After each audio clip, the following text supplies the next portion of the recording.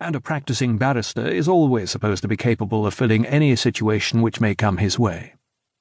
2 years after his wife's death, Mr. Vavasor was appointed Assistant Commissioner in some office which had to do with insolvents, and which was abolished 3 years after his appointment.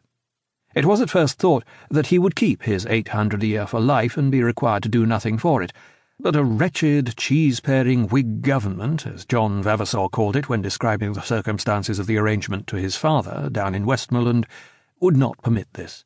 It gave him the option of taking 400 a year for doing nothing, or of keeping his whole income and attending 3 days a week for 3 hours a day during term time at a miserable, dingy little office near Chancery Lane, where his duty would consist in signing his name to accounts which he never read and at which he was never supposed even to look.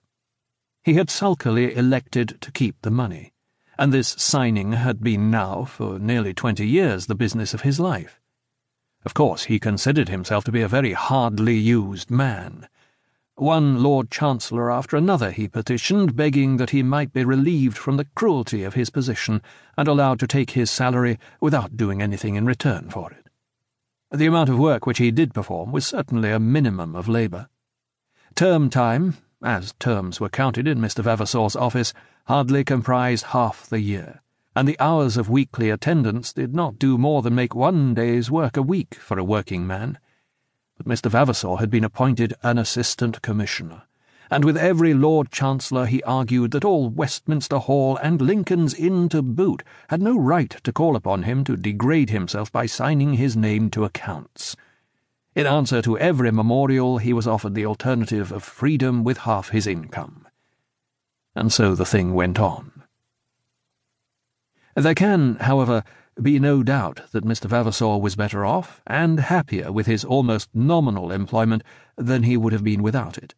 He always argued that it kept him in London, but he would undoubtedly have lived in London with or without his official occupation. He had become so habituated to London life in a small way before the choice of leaving London was open to him that nothing would have kept him long away from it.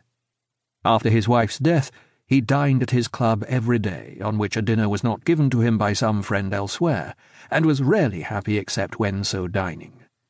They who have seen him scanning the steward's list of dishes and giving the necessary orders for his own and his friend's dinner at about 4:30 in the afternoon have seen John Vavasor at the only moment of the day at which he is ever much in earnest. All other things are light and easy to him, to be taken easily and to be dismissed easily. Even the eating of the dinner calls forth from him no special sign of energy. Sometimes a frown will gather on his brow as he tastes the first half-glass from his bottle of claret, but as a rule that which he has prepared for himself with so much elaborate care is consumed with only pleasant enjoyment. Now and again it will happen that the cook is treacherous even to him, and then he can hit hard. But in hitting he is quiet, and strikes with a smile on his face. Such had been Mr. Vavasor's pursuits and pleasures in life up to the time at which my story commences. But I must not allow the reader to suppose that he was a man without good qualities.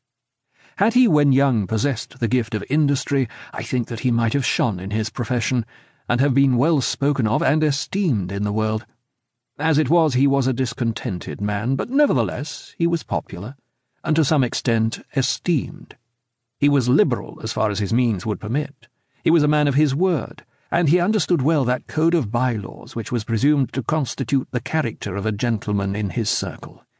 He knew how to carry himself well among men, and understood thoroughly what might be said and what might not, what might be done among those with whom he lived, and what should be left undone. By nature, too, he was kindly disposed, loving many persons a little if he loved few or none passionately. Moreover, at the age of 50, he was a handsome man, with a fine forehead round which the hair and beard was only beginning to show itself to be grey. He stood well with a large person, only now beginning to become corpulent. His eyes were bright and grey, and his mouth and chin were sharply cut and told of gentle birth. Most men who knew John Vavasor well declared it to be a pity that he should spend his time in signing accounts in Chancery Lane. I have said that Alice Vavasor's big relatives cared but little for her in